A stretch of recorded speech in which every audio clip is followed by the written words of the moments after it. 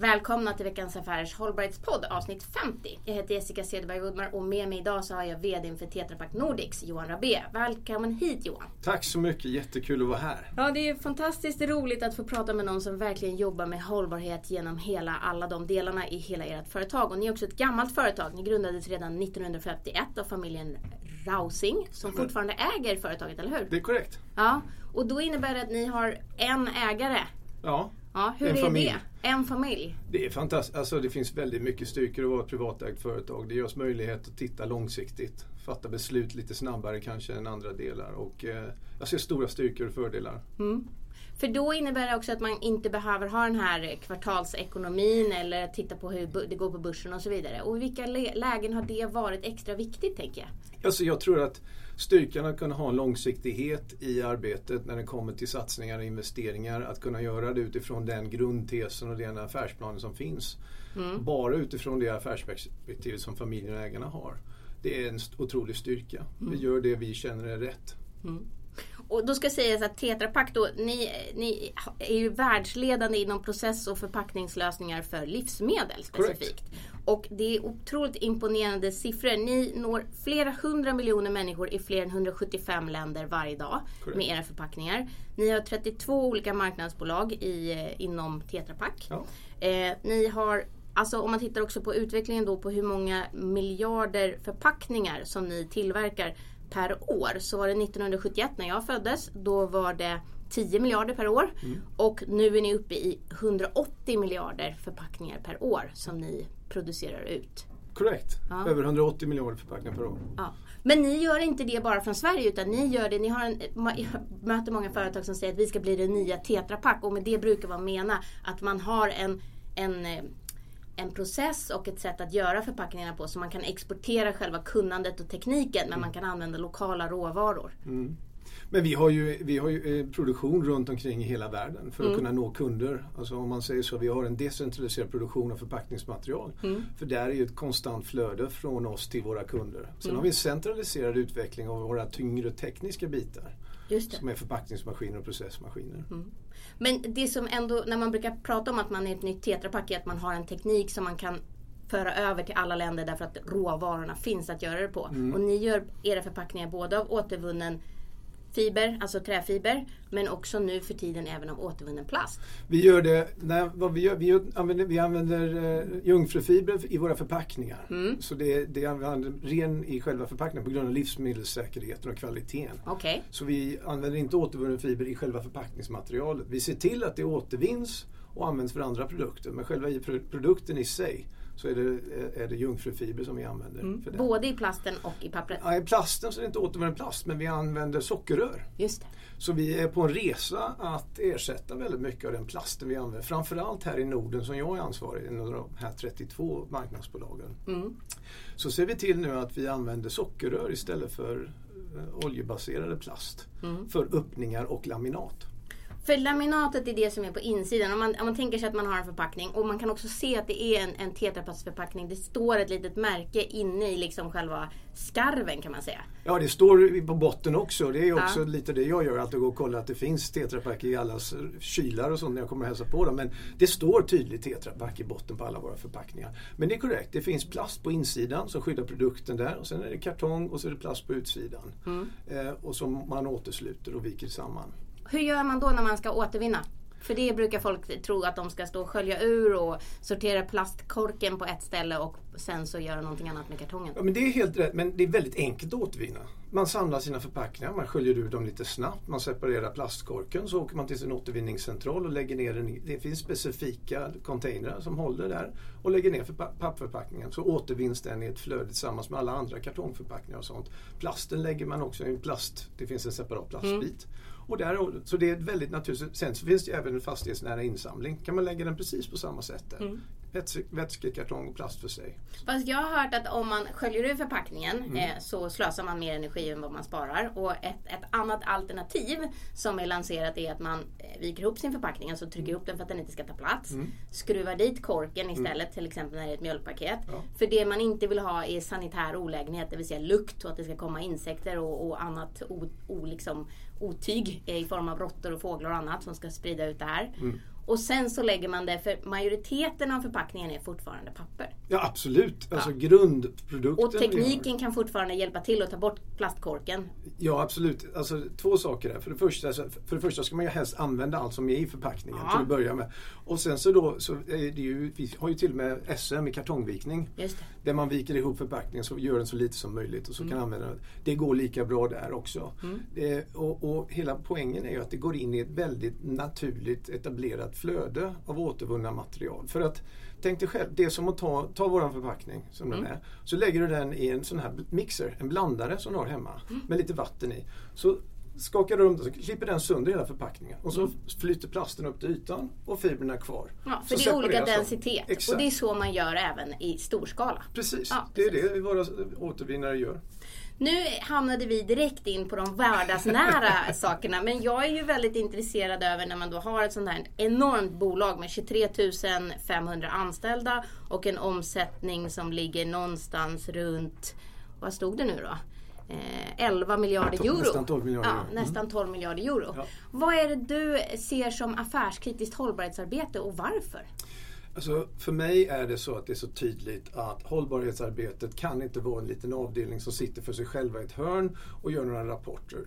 Hållbarhetsarbete måste vara en integral del av hela våra affärsprocesser och våra beslut. Det ska vara en lika naturlig bit som kostnad eller teknik när vi fattar beslut och riktningar. Och det är det i Tetra Pak idag.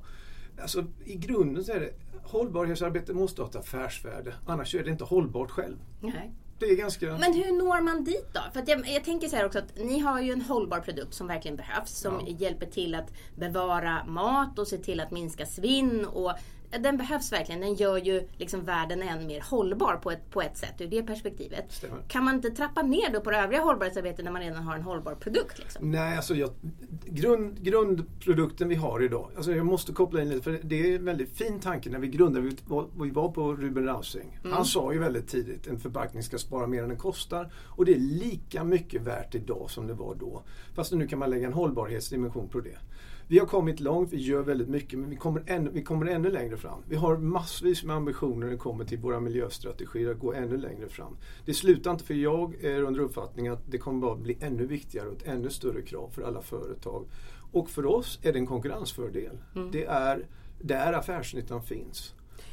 Men jag tänker då, varför är det, för du säger ändå att ni har ägare, privata ägare som står bakom det här. Ja. Är familjen Rausing extra liksom hållbara? Tänker de jättemycket på det? Eller kommer det av det här som du sa, att en förpackning ska liksom kosta mindre än vad den liksom sparar? Kostnad är ju definierad då i olika dimensioner, men om jag svarar så här. Vi har en global strategi för Tetra Pak som våran globala vd levererar. Den godkänns och jobbas väldigt intensivt tillsammans med hela styrelsen där ägarna sitter bland annat. Bland annat familjen Rausing. Familjen Rausing, precis. Och i den strategin så har den 4 ben. Ett av de 4 ben globalt är miljö och hållbarhet. Och det är uttryck för hur viktigt detta är för oss som företag globalt sett. Och så säger du att det är en fördel när ni har en konkurrensfördel när ni ska gå till era kunder. Men jag tänker också, du har ju också pratat om vikten av att jobba med sin personal. Och har man 23 500 anställda så är det klart att det också är viktigt. Och här finns det väl också kanske lite grann en stolthetsfaktor.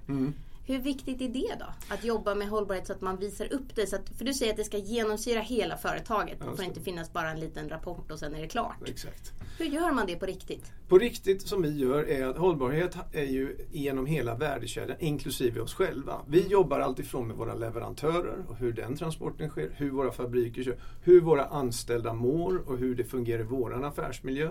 Och sedan utåt i värdekedjan, hur påverkar våran utrustning våra kunder och sin handel och hela vägen ut. Så vi mäter ju utifrån ett helhetsperspektiv och försöker verkligen se det end-to-end om man kallar det så. Det är inte bara en del utan, och det är ju det vi gör, vi mäter och vi följer upp och vi har mål för hela den värdekedjan. Framförallt tillbaka till den globala strategin då. Så att mätbarheten är viktigt för att det inte ska vara fluff? Ja, men det är ju extremt viktigt. Annars det är ju så du gör det konkret. Det är så man kan liksom ta sig an detta. Vad är det egentligen vi vill uppnå? Till exempel 3 enkla pelare i våra miljöstrategi. 1. Återvinning. Vi vill ha 40% återvinning av alla våra kartonger globalt sett. Nu får vi inte glömma att det finns vissa ställen i världen som är väldigt höga och sen finns det vissa ställen i världen som är väldigt låga. Där man inte har ett återvinningssystem överhuvudtaget. Men du pratar om att era förpackningar ska återvinnas. Inte att ni har gått över till att ni själva ska använda återvunnet material. Där är ni inte. Nej, alltså för att igen tillbaka till livsmedelssäkerheten och sådant.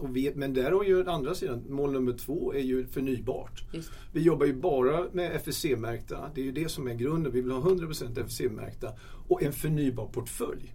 Och det är ju där vi kommer in på någonting. Så förra året lanserade vi världens första helt förnybara förpackning. Tetra Rex Bio-based. Världens första hittills enda helt förnybara förpackning. Korrekt. Och den görs på Värmlands mejerier i Nysäter är det som har den, va? Ja, inte bara det. Vi började lansera den faktiskt i Finland med Valio. Som sedan anammades den här i Sverige av ett antal stora kunder. Och det är ju det som har varit så roligt. Det har inte bara varit en produkt utan den har ju då från den lanseras spritt sig nu tvärs över Skandinavien och ökar år efter år hela tiden i volym. Men det är där du har dina sockerplast? Ja, sockerrör, precis. Det kommer från det. Det är helt växtbaserad. Ja. Det är kanske ett enklare sätt att säga det. Ja, hela förpackningen är det. Plasten, korken, laminatet och sen så naturligtvis alltså själva borden, alltså kartongen i sig kommer ju från skog och resten kommer från sockerrör. Så det är bara växtbaserat i den förpackningen. Och FSC står ju för Forest Stewardship Council som handlar om ett hållbart skogsbruk. Precis. Så det är där som ni väljer. För ni väljer ändå att välja redan befintliga märkningar. Är det för att underlätta ert eget arbete? Nej, jag tror det handlar mer om att ha ett globalt system som alla känner sig igen i och som har en standard tvärs över alltihop. Och vi är tillbaka då till den här globala strategin. Vi vill se till att hur vi förhåller oss till våra leverantörer, att de arbetar på ett sätt som vi kan stå för också i den här kedjan som det står för. och likaså när vi kommer tillbaka i slutändan, det är ju återvinning. Det är där som man har sett återvinningsgraden, kvaliteten av fibrerna som kommer från början. Just det. Gör att du kan återvinna fler gånger. Ja, för när vi pratar om återvinningen av fibrerna, när ni säger att ni har ett mål på 40%, så ska man säga att eftersom ni använder jungfrulig pappers eller träfiberråvara till era förpackningar, så kan ju den i bästa fall återanvändas ända upp till 18 gånger. Correct. I normala fall ungefär 7. Precis. Ja. Så att det är ju en väldigt stor liksom, alltså det bidrar ju verkligen in i systemet då när den kan gå så många varv. Ja, exakt. Och det var ju lite cirkulär ekonomitänket. Bara lite på cirkulär ekonomi där. Därför där tror jag och där ändrar ju sig Sverige ett positivt sätt. Att man glömmer av ibland att man måste tillföra material någon gång i en cirkulär ekonomi. Och då får vi inte glömma att förnybar material måste vara en del av det cirkulära ekonomitänket. Just det. Och det har varit någonting att se. Men igen, arbeta med leverantörer, se till att det säkerställs hållbart skogsbruk som i slutändan också blir en produkt som blir bättre i slutändan när vi återvinner. Systemtänk. Och det där systemtänket kan man ju tänka då att eftersom ni ändå är en industri så finns det liksom inne i väggarna på något sätt. Ja. Men jag tänker lite grann, ni har ju jobbat länge med de här delarna. Jag är nyfiken på två hiss och en disk kring ett eget hållbarhetsarbete. Ja. Vad kan du bjuda på? Jag kan bjuda på några. Jag tror faktiskt, eller inte tror, jag vet faktiskt den första att hållbarhetsarbetet inom Tetra Pak, och det här kan jag säga med säkerhet efter 21 år i den här verksamheten i olika delar, är en grundläggande integral del i hur vi jobbar. Hur vi fattar beslut, när vi fattar affärsstrategier, när vi bygger nya produkter, när vi lanserar nya maskiner. Då är hållbarhet och miljö en otroligt stor del av det som driver vår verksamhet framåt. Och det är ju fantastiskt tycker jag. Den andra är just den här 100% förnybara förpackningen. Det är en världsledande produkt som kommer ut. Men det är bara början för oss. Vi jobbar med en hel portfölj. Alltså ambitionen är ju att ha i stort sett en helt förnybar produktportfölj. Att vi ersätter alla våra existerande produkter på sikt med nya. Och nu kommer det komma massvis med nya produkter som då bygger på den resan. Att ha en helt förnybar portfölj. Men det är där som utmaningen är egentligen plasten. För träet är ju redan förnybart. Ja. Träfibern är förnybar. Precis. Så plasten är utmaningen. Det är men det finns ju väldigt mycket, och där ser jag möjligheter för svensk industri. Ja. Att kunna använda våra skogsbruk som avverkar och ha en skogsmassa efter en produktion av papper. Att kunna omvandla det, bland annat att kunna göra grön plast utav den. Det finns ju sockerrör, ett anledning. Det finns mängder av olika möjligheter att göra det också. Men vad har ni kvar att göra då? Om du ska ge oss en diss också. Ja, och det har varit lite det som jag har tagit fasta vid när jag kom tillbaka till den här rollen för 2 år sedan. Och det är att vi har ett gediget grundarbete, men jag tycker inte vi har varit riktigt lika tydliga. Att kunna kommunicera ut detta. Att kunna verkligen visa vad vi står för, vad vi gör, hur mycket vi har gjort och vad vi är på väg. I en bredare skala, inte bara till kunder, men till handeln, till konsumenter, till politiker. Och kunna ha lite bredare, bättre kommunikation. Där tycker jag vi kan göra mycket mer. Men kommer det lite grann av att ni har haft det bra? Alltså det har gått väldigt bra för er. Ni har en stadig ägare, ni har kunnat utvecklas, alla de här sakerna. Blir man lite mätt och trött då? Nej, det tror jag inte, för att vi är konstant utsatta mot konkurrens. Det är ju det som vi drivs av, och det är mer konkurrens nu i industrin än någonsin har varit faktiskt. Men därför tycker jag det är ännu viktigt att just kommunicera detta, för vi gör väldigt mycket. Och vi har det här breda perspektivet där vi försöker då involvera oss även i saker som inte är direkt inom våra företagsramar. Hur vi agerar mot leverantörer, hur vi försöker jobba med olika delar för att få upp återvinning. Det är integrala delar som vi vill se till att vi verkligen, och då tycker jag vi ska belysa det och kommunicera det. Ja, nej, men jag håller med om det. Alltså, ni borde berätta, och många fler borde också berätta mer och skryta mer om vad ni gör, så det är väl jättebra. Jag tänker också på att ni har ju lite olika prioriteringar. Det ska vara säkra produkter, de ska vara innovativa och de ska också vara miljöbra. De tre väger väldigt tungt hos er. Ja. Vad ser du liksom, är det någonting utav de här sakerna som du sätter extra prio på, eller är de här tre alltid ihop? Det är lite av den plattform som vi står för här, som vi har kommunicerat i Norden. Det handlar just om miljö, hälsa och funktionalitet. Och det är de tre tillsammans. De tre måste fungera ihop. För om man säger miljö, det måste vara en hållbar produkt för framtiden. Och där handlar väldigt mycket om nytänkande, innovation och tagit fram. Men hälsa handlar om livsmedelssäkerhet, kvalitet. Kvalitet i hur du bevarar förpackningen och innehållet i förpackningen. Men även hur den produceras på ett effektivt sätt. Och så till synes, det är ju innovation. Det ska ju vara lätt att använda. Du ska ju kunna använda det. Alltså, för det är ju någonting som man kanske också måste tänka på när man tillverkar sin förpackning. Att människor som har svårt att öppna förpackningen ska ha lätt att göra det och så vidare. Jag vet att där har ni haft ganska mycket utvecklingsarbete bakom för att komma dit hän. Ja, jag vet ju att vi har ju haft ett förflutet där inom Tetra Pak. Vi har ju ett litet till och med testkök där vi tar in och testar sådana saker. Och därifrån kommer verkligen det att man testar våra produkter i en riktig, om man säger så, konsumentmiljö. Bland annat en av våra produkter, den heter TBA Edge, den har en stor kapp. Och där har vi... Det var en väldigt... TBA Edge, okej. Men om jag gissar rätt så är det där till exempel som yoghurtförpackningarna är. Ja, typ de här som lutande, som har lite större kork. Och där har vi då arbetat med Svenska Reumatikerförbundet och fått den godkänd för att man ska kunna öppna den. Men så får man också tänka så här att vi har en befolkning som blir allt äldre. Och då måste vi rikta vår utveckling mot den ska jag säga, skaran av konsumenter på sikt som har olika krav och behov. Ja, för det vet jag.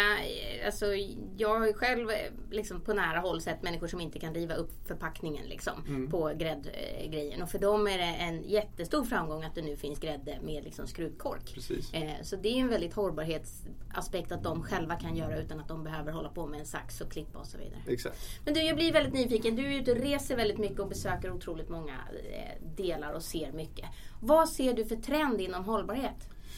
Jag har tänkt lite på detta och jag skulle vilja summera lite 3 trender.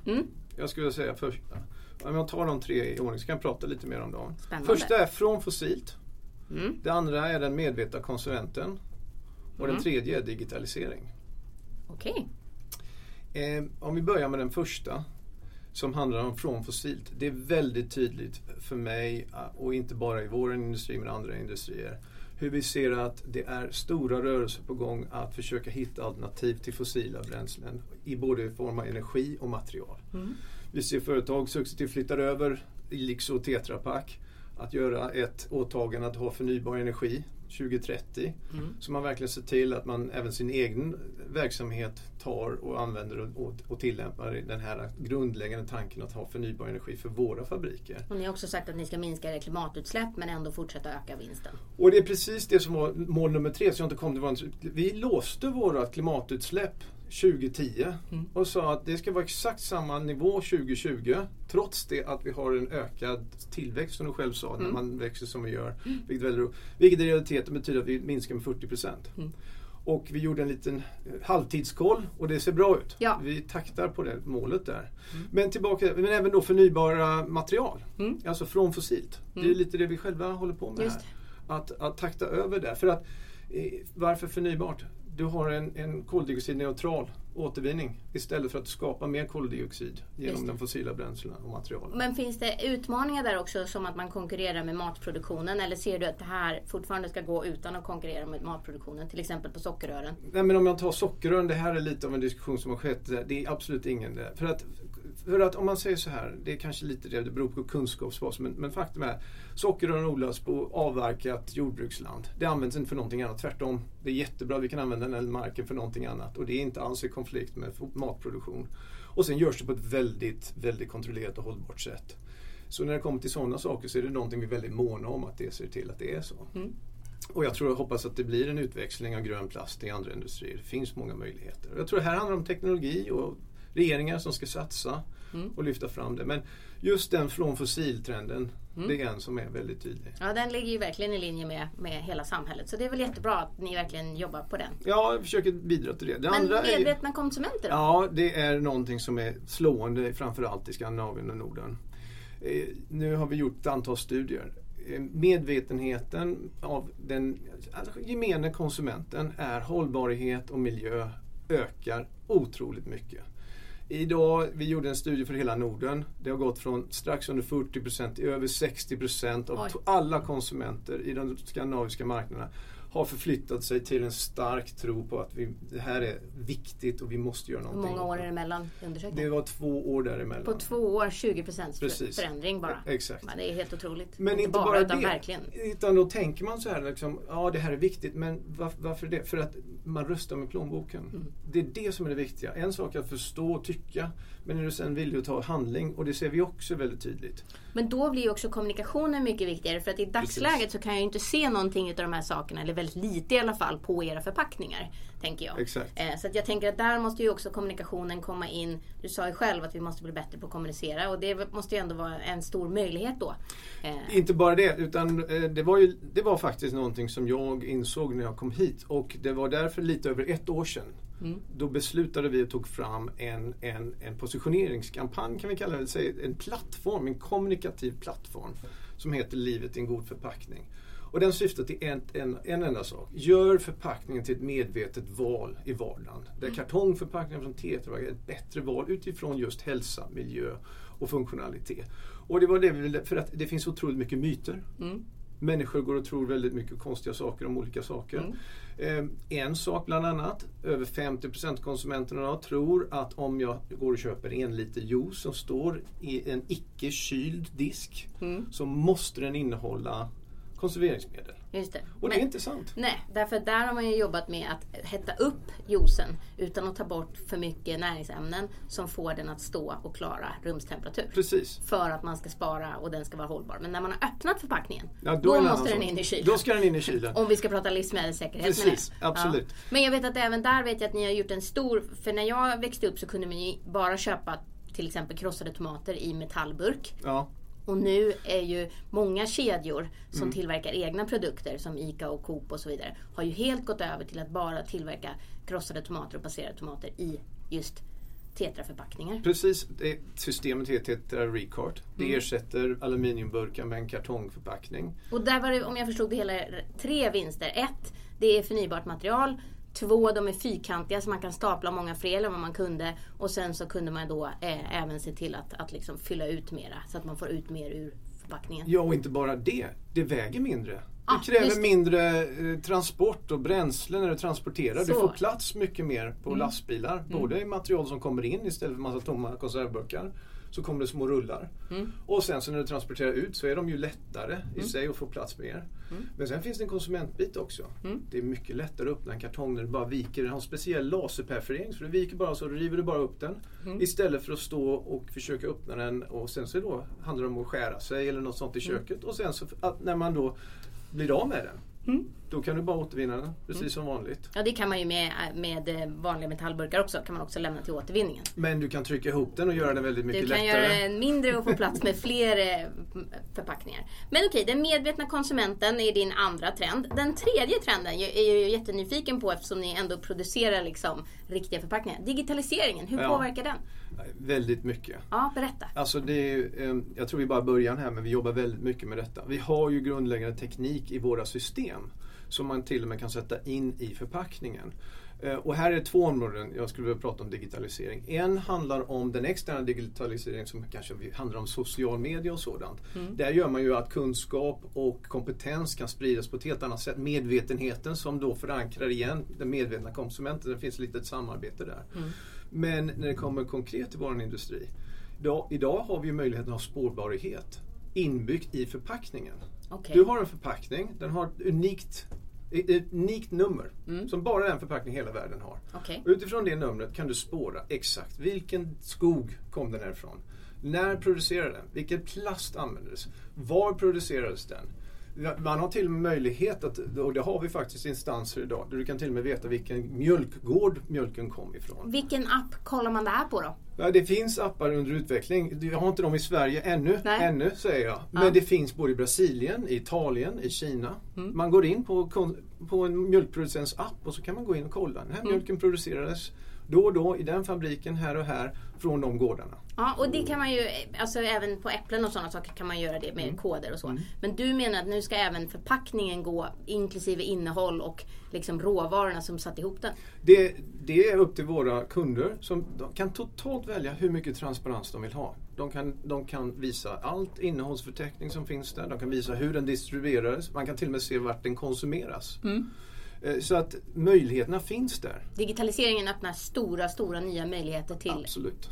Och spårbarheten är ju det som är lite temat. Både från livsmedelssäkerhet, kvalitet men även från en konsumentmedvetande. Ja, för där blir det ju också väldigt intressant att se om man vet då att den här förpackningen det kommer av att man hade skog på det här stället. Och den skogen kan man titta på Google Earth och se hur den ser ut och mår och så vidare. Så att jag menar det blir ju, precis som du säger, transparensen ökar ju verkligen möjligheten att titta och syna korten. Precis. Ja, så då gäller det verkligen att ha schyssta kort. Ja, det är ju det är. Och vi har nu teknik som gör detta möjligt. Det finns även QR-koder som du vet. Man går och handlar och så skjuter de så får du upp hela möjligheten där. Så jag tror att detta är bara början av vad vi kan se här. Men det var den ena spåret av digitalisering. Vad är andra spåret? Det andra spåret är just det här jag säger om social media och rollen av social media. Att det också, de kan ju kopplas igen också då. Men jag ser ju att hela den här biten av hur vi har gjort mycket studier om hur Z-generationen, för att inte prata om millennials, hur de lever idag. Man ser inte på TV längre. Nej. TV är någon faktor. Man lever och fattar beslut genom social media. Och då ska man ju vara där för att kunna ta åt sig vad är det som pågår, vad är det som händer. Och det är så man påverkar både beteende och konsumentbeteende av olika typer. Och så bara så här, justera lite grann. Man ser inte på vanlig TV, men man streamar ju extremt mycket saker som kommer i TV-format. Ja, absolut. Det är det jag menar. Så att jag menar, det är bara så att man ändå, för de spenderar ju otroligt mycket tid på skärm. Det är det jag menar. Alltså, precis, tack för detta. Ja. För att YouTube är den största TV-kanalen. Ja, för generation millennials och Z-generationen. Absolut. Och man ägnar otroligt mycket tid på, vad ska vi säga, den sociala online-biten. Och där tror jag det måste vi ta oss an. Hur formas olika val? Hur påverkar man? Ja, det är verkligen. Hur fattar man beslut? Ja, hur fattar man beslut, ja. Men jag tänker på det, vad gör du med din makt? För du har ju väldigt mycket makt som vd och du har ju också makt i form av att du, som du själv sa, har jobbat 21 år inom Tetra Pak-koncernen. Arla var sista gästen innan sommaren, men inom Tetra Paks... Alltså, mitt ansvar är ju de här 8 marknaderna från Island till Baltikum, där jag är ansvarig för det här marknadsbolaget.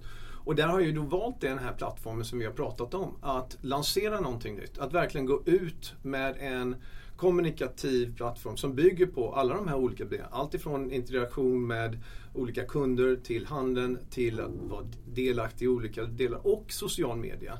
För att ta ut det här, lyfta medvetenheten. Varje dag gör det 13 miljoner val i svenska grossister, handlare. I snitt görs 13 miljoner konsumentval när vi går och handlar. Oj.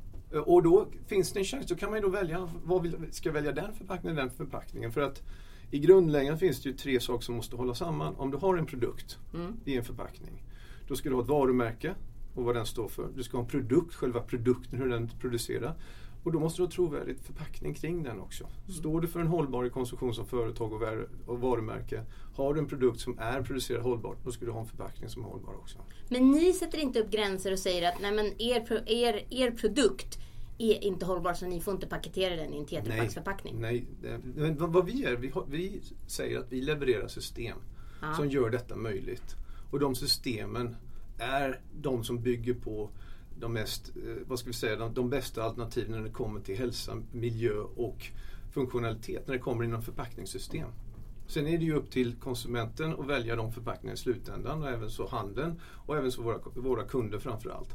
Men där jobbar ju vi väldigt mycket i den här livet i en god förpackning-plattformen. Där har vi ju gått tillsammans med våra stora kunder och gör gemensamma kampanjer för att visa just styrkan och valet och varför vi har valt att vara partner tillsammans. Men jag kommer fortfarande tillbaka till den här frågan som alltså,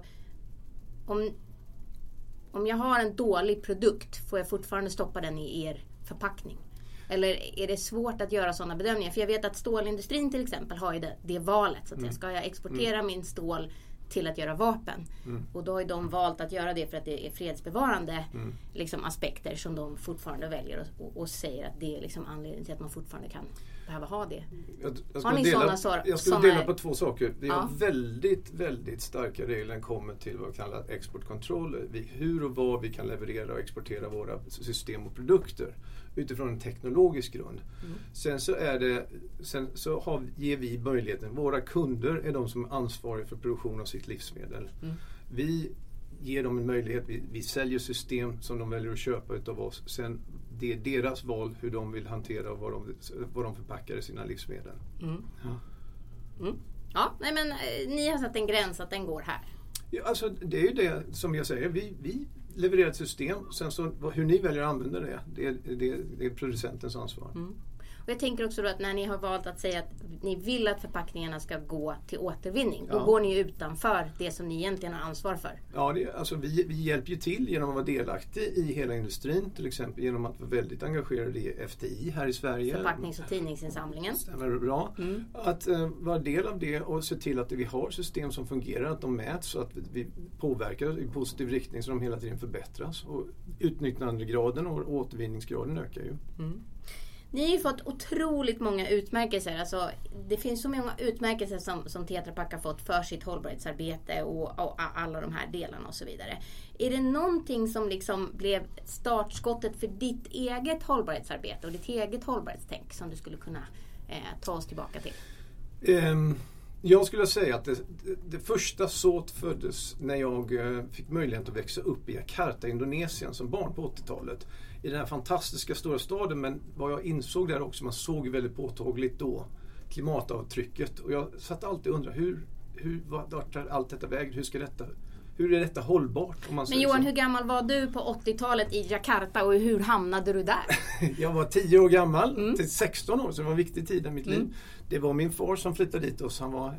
Han jobbade för Volvo, så vi flyttade dit som familj och bodde där i 6 år. Och det satte väldigt stort, man fick ett helt annat perspektiv på saker. Och sen så i min resa, det har ju varit en resa, så har jag då haft förmånen att läsa i USA, vilket var en stor brid. Och sen så inom min karriär Tetra Pak jobbat. Men jag tror framförallt så har jag ägnat 4,5 år i Ryssland innan jag kom tillbaka till Sverige. Så de senaste 15 åren hade jag varit utomlands i USA, i Ryssland och i Europa. Och när jag kom tillbaka i den här rollen, då fick jag återupptäcka min egen hemmamarknad. Och då var det slående hur viktigt detta är och hur vi måste göra ännu mer än detta område, framförallt i Norden. Och det var verkligen det som triggade igång allt det här och livet i en god förpackning och den plattformen. Som vi nu har tagit från Sverige och expanderat till Baltikum. Nu är det i Norge och nu börjar nästa år till Finland. Jag tänker ändå, när du säger att du såg klimatavtrycket redan som 10-åring och 16, alltså från 10 år till 16 års ålder. På vilket sätt såg du det? För ibland så blir man ju lite grann hemmablind. Jag kan tänka att det är en stor fördel för dig som har varit borta och komma tillbaka. Du kommer med nya fräscha ögon, men du har ändå rötterna här. Men hur såg du det när du var i Jakarta? På vilket sätt var det liksom? Alltså det är ju väldigt påtagligt, för vi cyklar till skolan och du cyklar genom risfält och sånt och du ser ju floderna och så har du hur de här små byarna eller delarna bor och hur allt kastas in och samma flod. Och när man åker bil inom Jakarta på den tiden, då åkte vi ju genom sopberg i de här små fattiga kampongdelarna och sånt där. Och det lämnar ett väldigt stort intryck på mig. Så här, hur kan detta vara möjligt? Hur kan detta fortsätta? Hur ska detta fixas? den tanken satt kvar väldigt tidigt där. Ja, men det är ju jättebra. Det är för att såddes där och det har liksom hela tiden grott och så vidare. Men vad är det som ger dig inspiration inom hållbarhetsarbetet då? Alltså den verkligen stora när jag verkligen landade i detta, det var när jag läste på universitet i USA. Och det var då Al Gore var aktiv i USA. Och Inconvenient Truth kom ut och sånt där. Och det kopplade jag direkt. Så det blev verkligen en riktig grund för mig i att inse hur viktigt, och detta måste vara någonting som fortlöper. En obekväm sanning som kom 2005. Precis. Och den har stannat kvar. Och återkommer till den ganska ofta. Och nu nyligen så har det varit EAT Forum. Jag tycker att EAT Forum är en fantastisk plattform som belyser de utmaningar vi står för som samhälle och även då ger möjlighet att kunna hitta olika lösningar. Och där är ju bland annat Johan Rockström och Gunhild och hela den. Ja, det är ju Gunhild Stordalens stora liksom, projekt och stora liksom, verkligen som hon satsar all kraft på. Ja. Och där också Johan Rockström, precis som du sa, är med och verkligen påverkar. Och där man ju gifter ihop egentligen 3 saker, va? Forskning, politiker och affärsliv. Precis, för att få en hållbar matproduktion. Precis. Och därmed också en hållbar planet. Ja. Och hållbara människor. Hur föder vi 9 miljarder människor utan att förstöra planeten? Det är ganska intressant problemställning. Och där har vi valt att gå in och vara sponsor i EAT. Så vi är djupt engagerade i EAT. Och varför är det viktigt att få den där typen av inspiration? För du säger att det inspirerar dig väldigt mycket. Man får kunskap, man får människor som kan komma belysa olika saker. Man kan också få tillgång till kunskap och kompetens, men även möjligheter och lösningar. Och man kan få en möjlighet att se hur detta kan spridas. För att jag är ju helt övertygad, de här jätteutmaningarna kan vi bara lösa om vi får ihop de här 3. Politiken, forskningen och näringslivet måste gå tillsammans mot ett gemensamt mål. Och jag ser att EAT Forum nu har ju börjat binda ihop detta på ett väldigt fint sätt. Framförallt genom att rikta in det mot de här de här strategiska utvecklingsmålen som finns nu, de 17. Ja, jag skulle säga, för det var min nästa fråga som handlade just om FNs nya hållbarhetsmål, de 17. Och där har man ju också konsumenternas roll. Man har satt upp 2 mål som handlar om hållbar konsumtion och hållbar produktion. Ja. Vad ser du som liksom konsumentens roll och företagens ansvar utifrån att de här nya Sustainable Development Goals har kommit? Jag har pratat om detta tidigare, men jag ser ganska tydligt att jag tycker, och vi gör det nu som företag, tar vi oss an de här och så tittar man ju på de här 17 olika målen, så kan vi väldigt tydligt visa hur vi kan rikta in oss för Tetra Pak. Det finns ju ett antal mål, 2, 10, 12 som vi har direkt påverkan. Där vi sätter in konkreta mål, vi sätter in och visar hur vi bidrar till dem. Och det är ett mer konkret arbete som pågår nu globalt på den globala miljöavdelningen. Där i vår globala hållbarhetsredovisning ska man ta sig an och visa hur vi som företag bidrar till några av de här målen. Men diskuterar ni det på ledningsgruppen, de här globala hållbarhetsmålen? Alltså, faktum att vi har en global hållbarhetsredovisning som ska syfta till att koppla an vad vi gör till dem, är ju det att det är ju så vi kopplar ihop vår globala strategi som tar tillbaka till de här 3 sakerna som jag sa i den globala miljöstrategin för Tetra Pak: återvinning, förnybart och även då våra globala avtryck. De har ju direktkopplingar in till, och de kan man ju visa det på ett väldigt fint sätt hur vi bidrar till de olika målen. Men det innebär ju också att de måste stå på agendan, annars kan det inte bli liksom business. Absolut, och det är ju det jag försöker säga, att det är ju det här företaget är bäst på. Det är ju utav de här 3 komponenterna som man tar det samman i, så är ju företag absolut bäst på. Sätt ett mål, värdera, ta och mätbart, och sen så driver vi det och lyckas nå fram. Så jag menar, kan man få den kopplingen i större utsträckning, en bredare front, då får man genomslag. Och där vet man ju också att om man bara skulle använda biståndsbudgeten för att nå de här målen, så skulle den ju inte räcka överhuvudtaget. Alltså biståndsbudgeten räcker inte på långa vägar. Så att det är verkligen viktigt att företagen är med och bidrar här och verkligen kan göra sin egen påverkan och så vidare. Men det finns ett citat från dig som säger: "We want to be first mover when it comes to sustainability because it's a part of our culture to protect what's good, but it's also because it makes sense for a business perspective."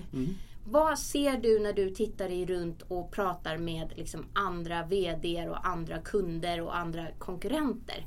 Är liksom hållbarhet, är det ni pratar om, eller är det fortfarande ekonomisk tillväxt som liksom blir, eller skiljer man inte på dem där längre? Nej, jag ska säga att jag pratar framförallt med kunder, för det är där vi riktar oss mest. Men du pratar med konkurrenter också? Nej, inte konkurrenterna pratar vi inte. Nej. Men jag pratar med industrin, jag pratar med handeln. Men om jag pratar med mina kunder, då är miljön lika mycket. Det är klart att det ska vara ekonomiskt, men där är också lite miljön en förutsättning. Som jag sa tidigare, i Skandinavien Norden så börjar miljö bli en utav grund. Det är inte längre ett nice to have. Det börjar bli grundkrav. Har du inte en hållbar och en produkt som håller sig i längden, då kommer du inte att kunna konkurrera på marknaden på sikt. På grund också av våra konsumenter och deras val och deras krav som puttar tillbaka i värdekedjan. Men är konsumenterna viktigare än lagstiftningen där? För nu ligger ju, alltså någonstans så ligger ju en del bolag ligger före lagstiftningen och andra bolag ligger efter lagstiftningen. Vi ska ju fortfarande vara medvetna om att hållbarhet till mångt och mycket är fortfarande valfritt att jobba med för bolag. Det är inte som så att man måste, utan man måste vissa saker. Men det är mycket inom hållbarhetsarbetet, speciellt när det gäller återvinning och den typen, eller energieffektivisering, som är frivilligt. Men hur menar du att konsumenternas påverkan är viktigare än politikernas påverkan och lagstiftningen, eller är det på olika skeden här? Jag tror det är lite olika skeden, men jag ska inte säga vad det är bara konsumenten. Även handeln driver en väldigt tydlig linje tillbaka till Tetra Recart. Och jag vill bara återkoppla. Idag i Sverige säljs det mer kartong än aluminiumburkar i tomat, låt oss säga så. Så det blir en våldsam utveckling. Och det drivs väldigt mycket av handeln som har gjort ett val att gå över till den här bättre lösningen på grund av, och det är ju inte bara miljö, det är ju kombinera miljö och ekonomi som sitter, de kan ju gå hand i hand om man säger så. Absolut. Och väldigt mycket av våra kunder, de ser ju det här. Varför lanserar man 100% förnybar produkter och förpackningar? Jo, för de ser ett värde och de kan fånga ett värde av konsumenten. Så just nu jobbar vi utifrån den dynamiken, att det är affärsmässigt rätt att göra detta. Men det drivs ju av en samhällsopinion som driver hela värdekedjan åt detta hållet. Och det var där en mätning nu visade att det var en 20%, alltså det ökade från 40 till 60, så det är ju mer ökning. Precis. Så att säga på 1 år eller 2 år. 2 år. 2 år. Ja, det är ju en fantastisk förändring, attitydförändring till vad man vill vara med och påverka och välja. Exakt. Ja. Jag tänkte också på det här med Tetra Pak har ju en väldig historia och liksom bär ju på ett arv. Hur är det då när man ska utveckla nya saker som du som utmanar och säger att vi ska gå åt det här hållet och så vidare? Är det lätt eller svårt att göra det när man har ändå liksom, ja, man har grunden. Det är förpackningar, det är inte så att ni ska börja bygga bilar liksom, utan ni har förpackningar. Ja. Är det begränsande eller finns det tillräckligt med möjligheter utan att det känns begränsande? Jag skulle väl nästan säga att vi har för mycket idéer på ett positivt sätt. Alltså Tetra Pak grundades på innovation. Våran grund-DNA är att vara innovativa och komma med lösningar som inte fanns. Det lever kvar ännu mer idag i verksamheten. Och det är inte bara förpackningar, det är alla våra system, processutrustning, förpackningsmaskiner, förpackningar, öppningar, teknologi, digitalisering, allt detta är syftat till detta. Det är lite av det som är liksom det som drivet i hela organisationen, att kunna vara på framkant. Vi är världsledare när det kommer till innovation och teknologi. Och jag ser att vi bara ökar inom det här området. Så det är väldigt tacksamt att jobba i den miljön. För när man kommer med behov, och vi har ju trendspaning, ett exempel är att vi sitter och tittar 10 år ut. Alltså från idag så 10 år ut. Och vad är det för produkter vi behöver då? Och då innebär vad är det för teknologi vi behöver då? Så vi jobbar nu på teknologi som vi behöver för produkter teknologi om 5 år, produkter om 10 år. Ja, men det är så långa utvecklingsled liksom. Det är så långa trendspann. Sen så ska man ju hela tiden justera den här. Alltså, där måste man ju ha en portfölj av produkter som kommer kortsiktigt, mellansiktigt och långsiktigt. Så det är ju hela tiden det här portföljtänkandet. Att nu har vi lanserat till exempel en produkt. Nu kommer en nästa familj, men det bygger på ett långt arbete. Vi började mycket av den här hållbara produktutvecklingen för flera år sedan.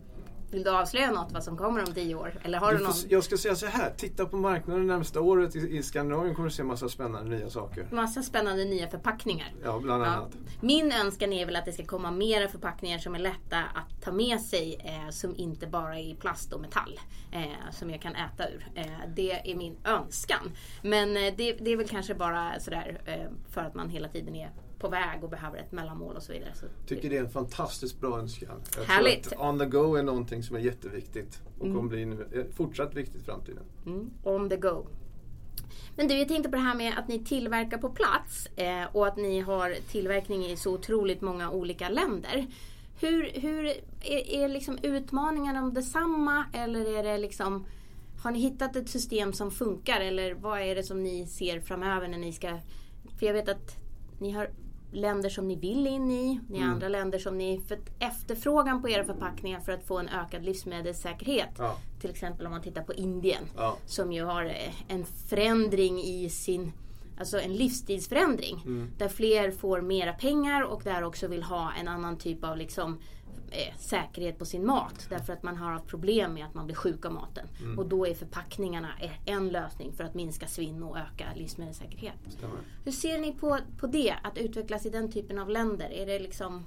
Men det har ju varit lite av framgången i Tetra Pak sedan väldigt början. Alltså tidigt började man i Europa och spred sig, men sen så har man ju varit väldigt mycket i framkant. Jag går tillbaka till någonting jag kan, och det är att Tetra Pak var ett av de absolut första företagen i Ryssland någonsin som etablerade affärsverksamhet väldigt, väldigt tidigt. Men säljer ni en licens då med liksom, det här är utrustningen, så här gör man och här får ni licensen, eller hur funkar det?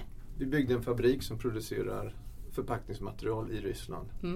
Är det så ni gör i de andra länderna också? Väldigt mycket så. Om du tar Indien-exemplet så har vi investerat i Mellanöstern väldigt mycket nyligen. Vi har fortsatt investeringar i Kina framförallt, har varit väldigt mycket. Så jag menar, företaget i sig ser vart efterfrågan rör sig och så investerar man där, fast man gör det i tid. Där man har möjligheten att vara lite mer i framkant genom att kunna se vart är det på väg. Och det är den här trendspaningen och viljan att kunna göra de här investeringarna på plats. Men hur viktigt är det då att man är med på de här marknaderna? Det är ju avgörande. Det är ju där tillväxten är. Det är ju de här stora förskiftningarna, om man säger så. Ta Indien till exempel. Det är ju en massiv förändring som håller på att ske. Till fördel att det är ju mer hälsosamt, höll jag på att säga. Det är mer sustainable. Hållbart att ha förpackad mat än att inte ha det. Det går otroligt mycket matsvinn. Alltså, jag tror det är ett av våra stora utmaningar globalt sett, just matsvinnet. Och där finns det mycket att göra. Och en av de absolut bästa saker vi kan göra är att introducera aseptiska livsmedelssystem.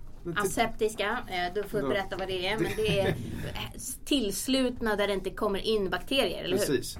Det är system som gör att du kan bevara förpackningen eller innehållet i förpackningen upp till 12 månader utan att behöva ha en kyld värdekedja.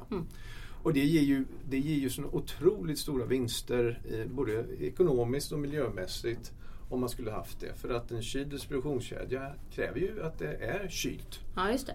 Och bryts den kylkedjan så blir livsmedlet dåligt och får slängas. Precis. Annars blir man sjuk. Och sen har du ju då en hållbarhet på några veckor eller några dagar istället för upp till 12 månader. Så då skapar man liksom ineffektivitet i hela kedjan där. Och det är ju därför vi har fått sådana framgångar i just Mellanöstern, Afrika, Kina och Indien. Det kanske kommer till Sverige också, det är min förhoppning i alla fall. Men jag tänker, för att det var en av de sakerna som bland annat kom ut på Eat-forum. Så var det ju det att idén om att köpa frukt och grönsaker i lösvikt är en av de absolut största miljöskandalerna som liksom, vad heter det? Retail system, alltså som finns inom handeln. Den ökar verkligen liksom svinnet. Så sa Søren Rabeck Østergaard, som är chef på The Danish Technological Institute. Och det var ju liksom ganska kontroversiellt att säga att vi ska inte köpa frukt och grönsaker i lösvikt. Men det handlar om hur länge man kan ha hållbarhet. Det handlar om effektiv produktion och hur effektiv distribution och effektiv hållbarhet. Om du har produkter som juice som produceras där du inte har de här kraven på tid och hållbarhet och även då vissa aspekter som gör att själva produktionen blir mindre effektiv. Då kan du ju förbättra hela den här profilen, både i ekonomi och skala och svinn genom att industrialisera det på ett sådant sätt. Och det är de system vi levererar. Men jag vet att där är också till exempel päron är otroligt känsliga för stötar. Så att köpa päron som är förpackade är otroligt mycket bättre för svinnet.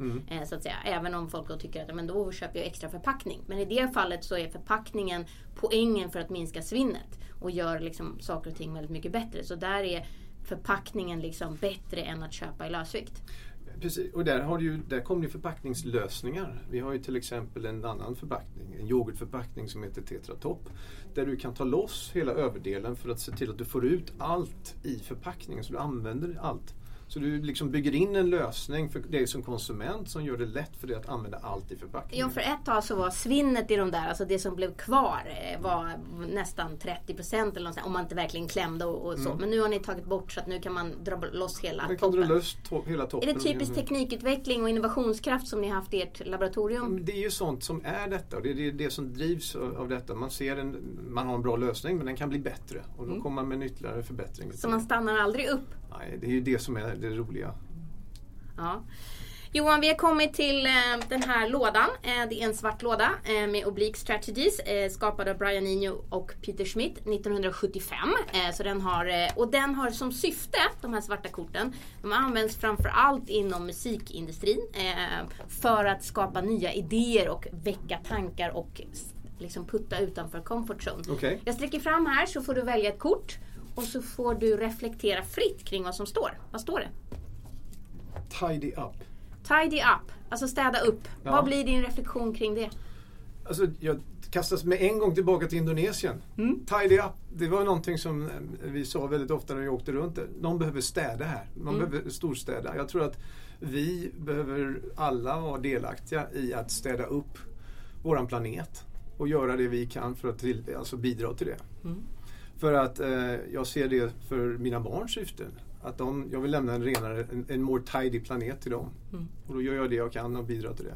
Men jag tänker också att där kan man också se den här cirkulära ekonomin. Att om vi städar upp och tar vara på de här resurserna. En del av de sakerna som ligger där är ju resurser. De är ju inte skräp. Absolut. Skräp blir det ju bara när man har brist på liksom, idéer någonstans. Alltså när bristen på idéer finns, då blir det skräp. Men fram till dess så är det faktiskt en råvara. Alltså för cirkulär ekonomi, det tror jag är och kommer vara en av de stora teserna framöver här. Det enda jag vill säga där, glöm inte att vi måste ha förnybara material in i den ekvationen. Så att man inte bara skickar runt dåliga saker. Ja, och någon gång tar även de dåliga, eller det materialet i en cirkulär med ett slut, du måste tillföra någon gång, och då ska vi se till att förnybara material är del av den. Ja. Det var ett stort nöje att ha det här, Johan Rabé, som är vd på Tetra Pak Nordics. Det här var veckans avsnitt av Veckans Affärers hållbarhetspodd tillsammans med mig, Jessica Cederberg Woodmar. Tack, jättekul att vara här. Tack.